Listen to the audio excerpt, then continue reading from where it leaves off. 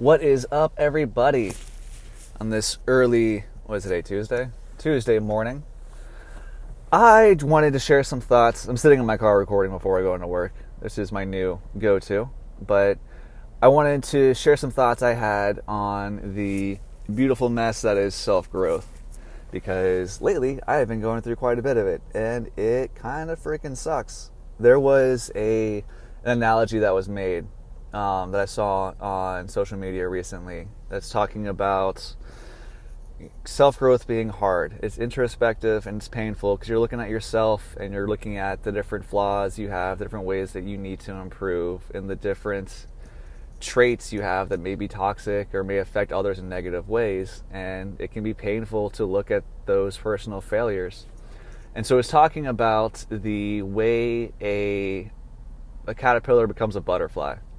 And it's not just it wraps up in a blanket and hangs tight for a little bit. Like, this whole thing turns to mush and completely reorganizes all of its anatomy. And I can't imagine that's a pleasant process for the caterpillar. But in the same way, it comes out at the end of it, through all the suffering and through all of the assumed pain, into this new beautiful creature that can, not only fly, but reach new levels of experience. There's a whole different world once this butterfly comes out of the cocoon. And I think the same thing is true for people. I think once we go down this route of having to grow mentally, physically, and just in some cases spiritually, if you're into that, then you come out of it a whole different creature.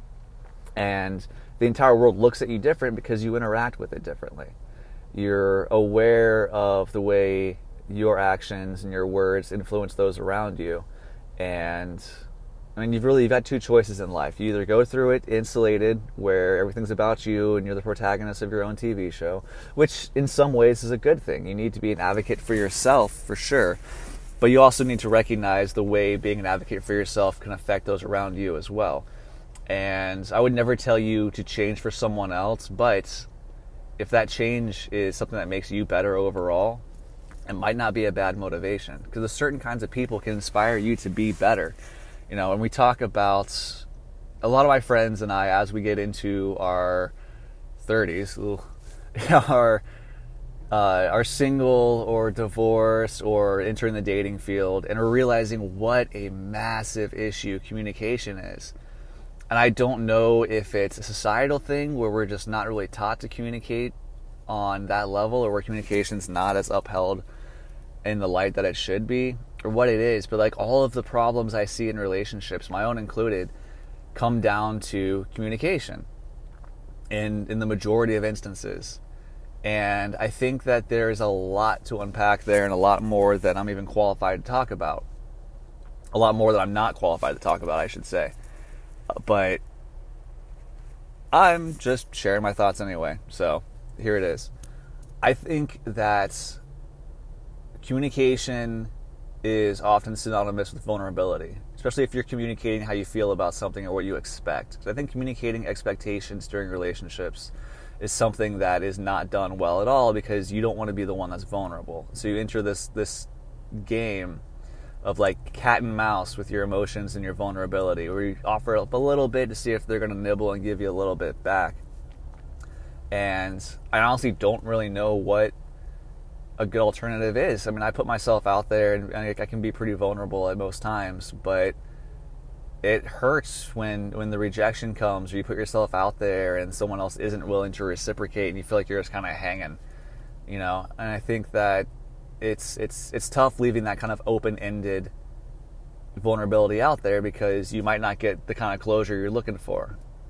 And that's an interesting topic too, is closure, when it comes to relationships or interactions in general. I think that a lot of people, when relationships end, seek a certain kind of closure. And I don't know if that closure, for me, the closure comes from, well, did I do everything I could have to have this succeed? And if I didn't, then I feel like there's not closure. I feel like, excuse me, I just burped a little bit. That was gross. Great podcasting right there.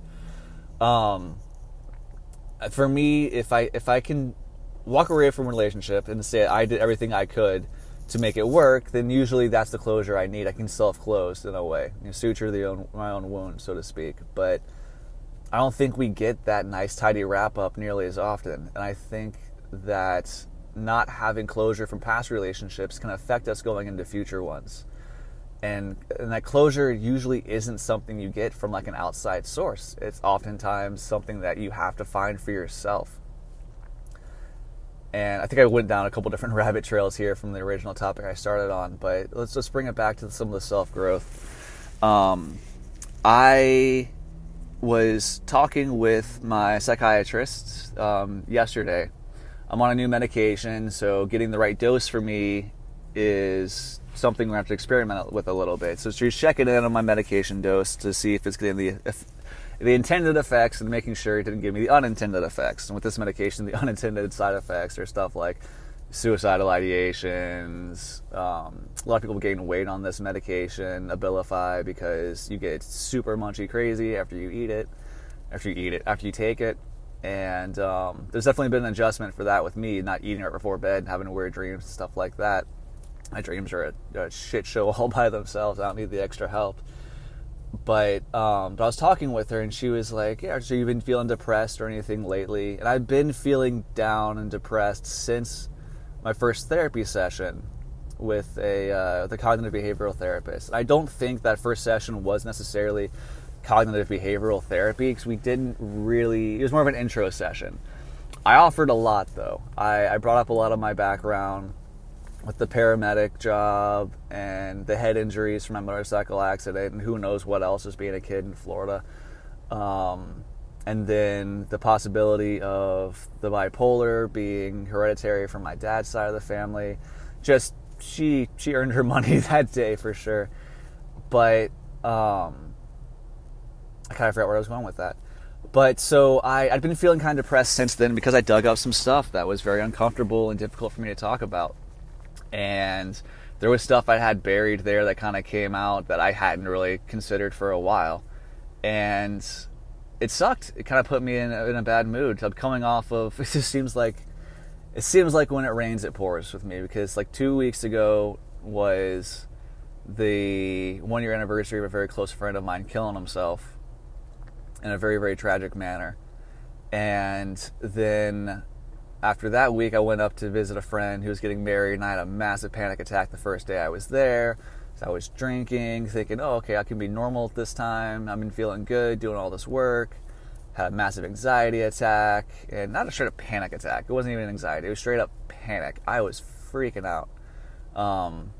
Fortunately, I had some very good friends from across the nation and the world who helped me through it. I just hopped into a Zoom chat with my peer support people, and they were fantastic. They reached out to me. They helped me get through it. But I realized I had to go through that painful stuff to get some control of it back. That way it doesn't just pop up and control me. I have to look at this stuff. I have to deal with it. I have to think about the bad calls. I have to think about the fact that what I thought was normal for me my entire life is completely out of normal. And speaking of that, I was talking with the therapist, and I told her I thought I'd been manic for a very long time since I started my medication. Basically, I thought I flipped from mania, or from depression to mania. So I'd been happy and kind of euphoric and going about doing stuff up until therapy. And she was like, no, Justin, like, you're sleeping. Like, you're not manic. You're actually getting sleep. So, no, your baseline might just be happy. And I don't remember if I talked about this in the last episode or not, but forgive me if I'm doing it again. But I'm like, wow, how jacked up is it that, like, I've been happy for a minute and I feel like that means there's something wrong. Like, I've been sad for a hot freaking minute, apparently, that it just seems so foreign. I assumed it was something else that was wrong. But getting back to psychiatrist appointment yesterday, she was asking me if I'd been depressed, and I told her, yeah, I had been a bit, but it seemed like that depression and that sadness were stuff that was normal based on the outside or external stimuli that's been going on in my life. And again, yesterday was it would have been my grandfather's 80th birthday. He died very suddenly and very tragically the day before my paramedic school final about 7 years ago. And so of course, like, how would I not be sad and kind of depressed. I keep burping a little bit. I'm drinking this Monster Energy Mean Bean coffee drink, and it's making me a little belchy. How could I not be a little bit sad, you know? So I told her, like, I've been depressed over the past couple of days, but it was since therapy dug up some stuff, and it was since my grandfather, you know, I was thinking about him and his sudden passing. And of course, anything that has to do with death in me, it's never just one person's death. It's always all of them. All the people I've lost on the ambulance, or all of the tragic deaths I've arrived to on different scenes. And it always comes flooding at once. And I think that's all the more reason why I have to be very diligent about bringing stuff back up when I have the time to. And it sucks because I don't want to. If I'm feeling good, I don't want to dig up that stuff and feel bad. I want to just keep feeling good. It doesn't happen a whole lot, so I want to hold on to it. But we have to deal with it, because if we don't, then it's all going to come up in a time when you're not equipped to deal with it. And it can have drastically negative impacts on your life, especially if you're like at work or with friends trying to do stuff, or like in my instance, if you're out of state, at a wedding, hanging out with people that, you know, you love, making new friends. And part of this difficult growth is recognizing the things that are triggers for your PTSD, your anxiety, your depression. And it sucks having to be like, you know what, I really shouldn't be drinking much. You know, it sucks when Sunday Funday comes along. Because Florida is not Sunday Funday for fun. We go hard. We are brunch crazy here. And I love brunch. I love mimosas. I love Bellinis. I love whatever citrus drink you want to put into cheap champagne and serve in buckets. I'm there for it. But I shouldn't be as much, because if I drink, it's basically opening a portal to let all my demons out. And they need to be combated in a specific way. And I'm learning that about myself, and it sucks, but it's going to save me a lot of trouble. And I guess it's just part of growth. You have to recognize who you are and the way the world influences you. Because like, growing isn't just about you influencing the world. It's not so insular. It's also very much about how the world influences you, and recognizing the ways that you are happy in the world, the ways that you're sad in the world, the ways that things cause you to react. And I think it's very important to recognize those things, especially if there's negative aspects associated with these triggers, so you can avoid them, or at least mitigate them whenever possible. Because the idea here, like, you don't want to turn into an agoraphobe where you're terrified of going outside all the time because you might have to interact with people, or you might get triggered by something. Like, we need to learn resilience and not be so risk adverse we don't take them, but we also need to take the risks smartly. Or so, like, if let's say I'm feeling anxious and I want to hang out with a certain person, but I don't want to hang out with other people I don't know because I don't think I'm going to be a good fit for that situation, or I just don't want to have to explain myself or why I'm, you know, being quiet at the dinner table or whatever. And I self-sabotaged over the weekend because I had a situation with a friend who invited me to come hang out. And I wanted to. I've been wanting to see this friend for a while. There are going to be other people there. And I should have recognized this is a friend that's mindful of the different kinds of, like, vibes in the room, and she understands everything that I've been through, and she'd be a very good supportive person to be around, and she would definitely bring more supportive people into my world as well. But my anxiety got the best of me, and I self-sabotaged. I ended up doing that thing I shouldn't do, and I drank a bunch Sunday, so I couldn't drive. And then I'm like, all right, well, now I just got to stay home. And I think that it's important to recognize when you do stuff like that, because at the end of the day, you know, did I do anything wrong? Not really. You know, I was safe at home. It's kind of where I wanted to be. What I should have done is communicated how I felt about it, though, instead of just taking that easy way out. I should have been like, hey, I'm feeling kind of anxious about this. I'm not really, you know, vibing on meeting new people today. I'm feeling anxious and kind of insular. And then to which my friend probably would have replied, okay, no worries, blah, blah, blah. Here's, you know, the people that I was going to introduce. Here's why I want you to meet them. I think it would have been overall better if I had gone. So I'm kind of regretting that I hadn't done that. Ooh, there's a cardinal outside, a red one. It's super pretty. I'm just sitting in a parking lot next to a highway. This is, I'm definitely making it as a podcaster right now. speaking of red things, so red flags that I look for when I am not feeling great. It's if I just wake up and just want to get high, then I'm probably trying to escape something, not enhance something. If I just feel like drinking because it's something to do, then, A, I'm just going to feel more lonely and more isolated after that. So that's just a bad call in general. And then B, it's just not, like, there's probably something I need to cope with. And that's the hard part, is like turning off those inner desires to just kind of fuck off and have some fun when you're starting to feel a certain kind of way. And saying, oh, okay, well, there's something lurking here.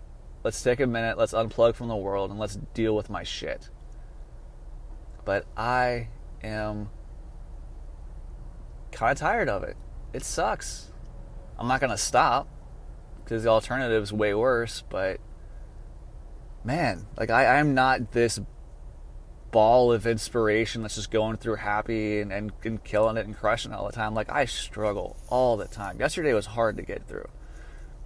And it really just fucking sucks that I feel like there's times I almost wish I didn't get diagnosed with bipolar, because I didn't know I had it before and I felt normal, and now I feel like a freak walking around all the time. And something else I've noticed too, like, I have a ton of friends who have either this mental health diagnosis or other ones that I had no idea. And I'm wondering why we don't talk about it. Like, if you broke your leg, everyone knows, they sign your cast.